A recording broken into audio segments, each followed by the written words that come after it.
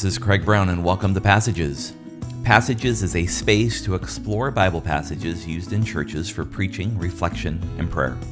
My hope is that Passages will shine a unique light on text used in the lectionary in the coming weeks.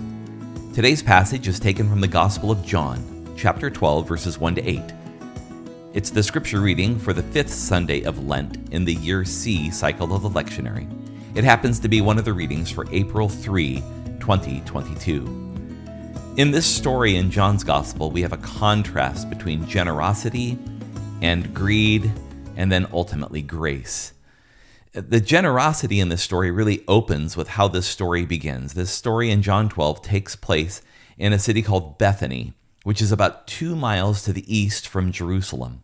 It's 6 days before the Passover, so it indicates that at least in the story that John lays out of Jesus' passion and death and resurrection, is that this is quite likely the Saturday night before Palm Sunday, as we would call it. So it's the Saturday night, and it's after the end of the Sabbath. Remember, the Jewish Sabbath begins Friday at sunset, and it concludes Saturday at sunset. So by the time this meal happens on Saturday evening, it's after the conclusion of the Sabbath, so people are able to work and go about their duties as they would on the 6 days of the week outside of the Sabbath. And Jesus is at a dinner in Bethany, and it's offered in his honor. And it's hosted by Lazarus, Mary, and Martha.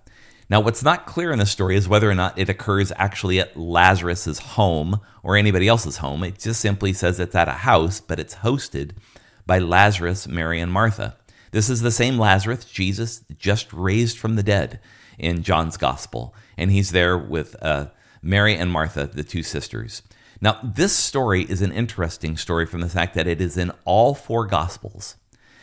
You might be familiar with Luke's version of this story, where Martha's working away in the kitchen and Mary is dutifully attending to her worshipful devotion to Jesus. That's not this story. It's the same event, but it's described from the perspective of John's storytelling. Now, in John, everyone is sitting at the table. And by sitting at the table, they're not sitting in chairs, they're sitting on the floor. And the way one would sit at a meal is that all of the men would be gathered at the table. Women were not seated with them. And they would sit usually on their left side with their left thigh and rear end on the ground, and they'd be leaning on their left arm, usually on a pillow. And so as they sat on the floor, their arm would be on the pillow, left arm. They would be sitting on their left thigh, and their legs would extend behind them, not in front of them. Behind them, not in front of them, with their knees bent and their legs behind them. So they could sit on their side, their weight being assisted by their left arm resting on a pillow, and they would use their right hand to reach onto the table to take food. It's in this setting that we find Mary, who brings this jar or a container of what's called nard. Now, this container usually contained about 11 ounces in a flask or a jar. And this particular nard or perfume was very costly. It said its values were 300 denarii. Now, denarii isn't actually a true measure of currency. A denarii is a description of a day's wage that someone would get paid for working in a field or a domestic servant of some kind. So 300 denarii is roughly equivalent to a year's worth of work. Now, this nard or this perfume is likely formed from an Indian flower and actually its root. Think of something akin to like a ginger root, but a different kind of plant altogether, but that the fragrance of the plant is in its root, not so much in the actual stem of the flower. It's very fragrant. Now, who knows how Mary came to have this ointment? We don't know how she got it. Hers, she owned it. She may be keeping it for a particular occasion. It could have been somebody else's. We have no idea where the nard came from, but Mary has it. And it is of incredible value. A year's worth of wages is what this nard is worth. And it's stored in a bottle that doesn't have a stopper or a cap in it. Rather, it has a narrow neck on the top of this little flask. Oftentimes it was made out of alabaster. And to open the nard, Mary would have snapped the neck of it off. So when you basically open it for the first time, It's like setting off a timed bomb. It's like you have to use it within a certain amount of time before it goes rancid because you've exposed it to oxygen because there's no stopper to put back in it.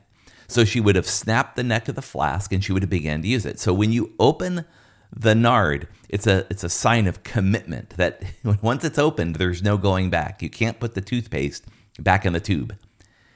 And so then she brings this gift. She approaches from behind, because remember how they're seated at the table, is all the men are at the table, and her feet, Jesus' feet are behind him. So she comes from behind and she pours the oil over his feet and wipes them with her hair. The cultural significance of this moment is so powerful and so important. There's no mention of how she gained access to the room without being a server. Typically the only time women would have been in this room is when they were bringing food in and out of the room. So how she got in the room, we don't know. We know she gets into the room with her hair down. And in the Semitic culture, having your hair down is not an appropriate way for you to appear in public or in front of another group of people. There were oftentimes it was scrupulous behavior in the ancient world to have your hair down in public. So John's meaning here is quite clear, that she's anointing Jesus's feet with the nard, which would also be an ointment used for anointing a body for its burial, that she's anointing Jesus prior to his death. And what John means to say is what Mary has done here quite likely signifies that she's the only one who gets it. She's the only one who understands, perhaps, what Jesus is about to do on this day before Palm Sunday.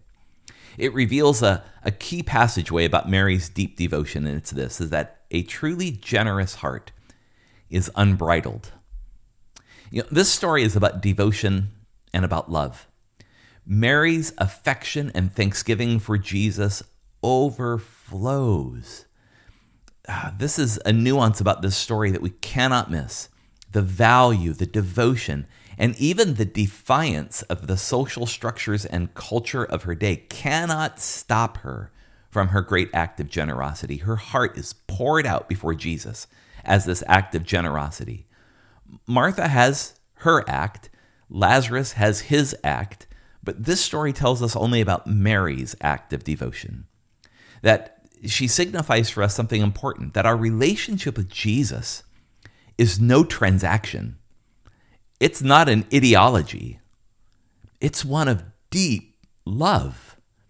When she connects with that reality of gratitude, it becomes a powerful and poignant moment in that room. And when we connect with that reality, the reality of gratitude, then, and perhaps only then, do we begin to understand a generosity that has no limits.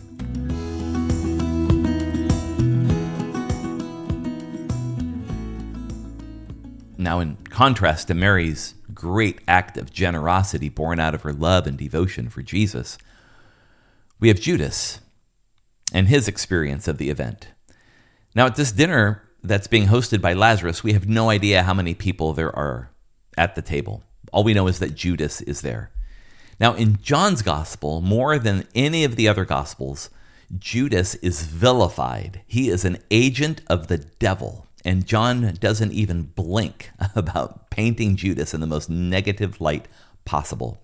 So when Judas sees this extravagant act, he is incensed by it because he knows that the perfume was very costly. And so John goes to lengths to tell us that Judas wanted the perfume sold so they could put the money in the treasury. In other words, he held the money bag for the disciples and then he would steal from it. So Judas feigns care for the poor so that the perfume could have been liquidated into money that he could steal.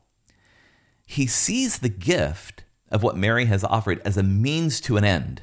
And the end he articulates is that it would serve the poor. But the end he has in mind is that, well, some of it might serve the poor, but some of it's going to serve me. But Mary sees her gift as an end in and of itself. It's on this truth that the story kind of pivots back and forth between her generosity and this greed that's exemplified by Judas.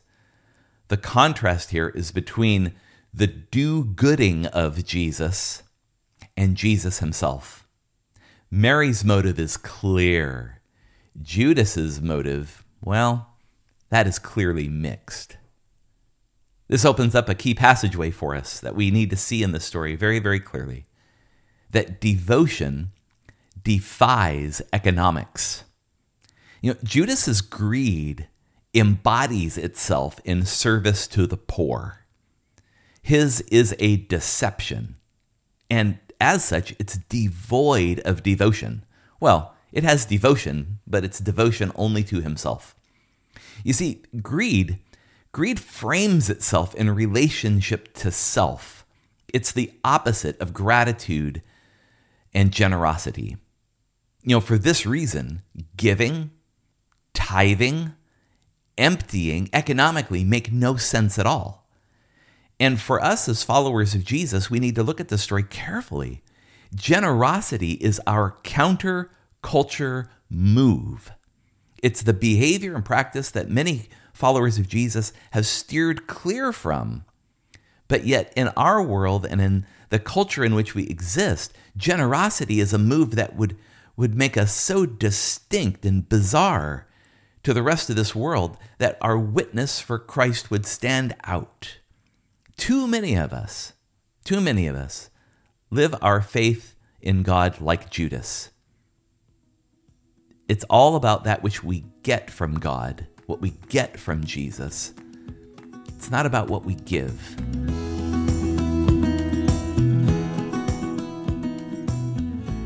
Well, Jesus concludes this story with a lesson for us on grace. He reframes the contrast going on here. John has lifted up Mary and Judas as the polar opposites of each other in this story. That Mary is the person that we need to model and follow in this story, and Judas is the one who provides warning to us. And Jesus reframes this episode. He rebukes Judas's greed, and he affirms Mary's generosity that flows from her gratitude. He issues a stark rebuke at the table, according to John. Leave her alone, Jesus says. Jesus recognizes the act of generosity that's been dispensed on him. And Mary recognizes Jesus' act of generosity in his coming death and resurrection, for which she is anointing him. You see, generosity and gratitude create a vision so that Mary can see Jesus and Jesus can see her. They recognize each other in this moment. One can see the other, but Judas can see neither. You see, this is an enduring vision of grace from Jesus. It allows Mary to see him. She sees him through the lens of gratitude and generosity in the same way he sees her. So then Jesus then speaks of the poor, and he says, the poor you'll always have with you. He's citing a passage of scripture from the book of Deuteronomy, actually. And then he speaks of himself.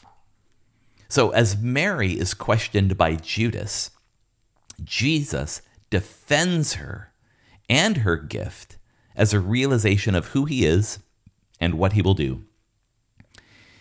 Jesus tells us something important in this story about the poor, that care for the poor flows through a devotion to Jesus.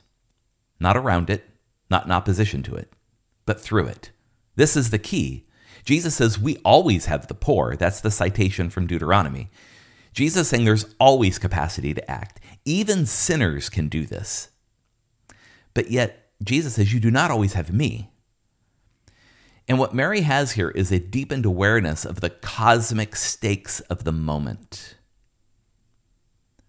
And what we begin to understand is that if we have the kind of devotion like Mary has, if we embrace this life of grace and a vision in which we can see generosity and gratitude, how many more of the poor could possibly be served in Jesus' name? What would happen by a group of people who are so gripped by generosity and gratitude and grace? How many of the poor would be served then instead of serving the poor because they're poor?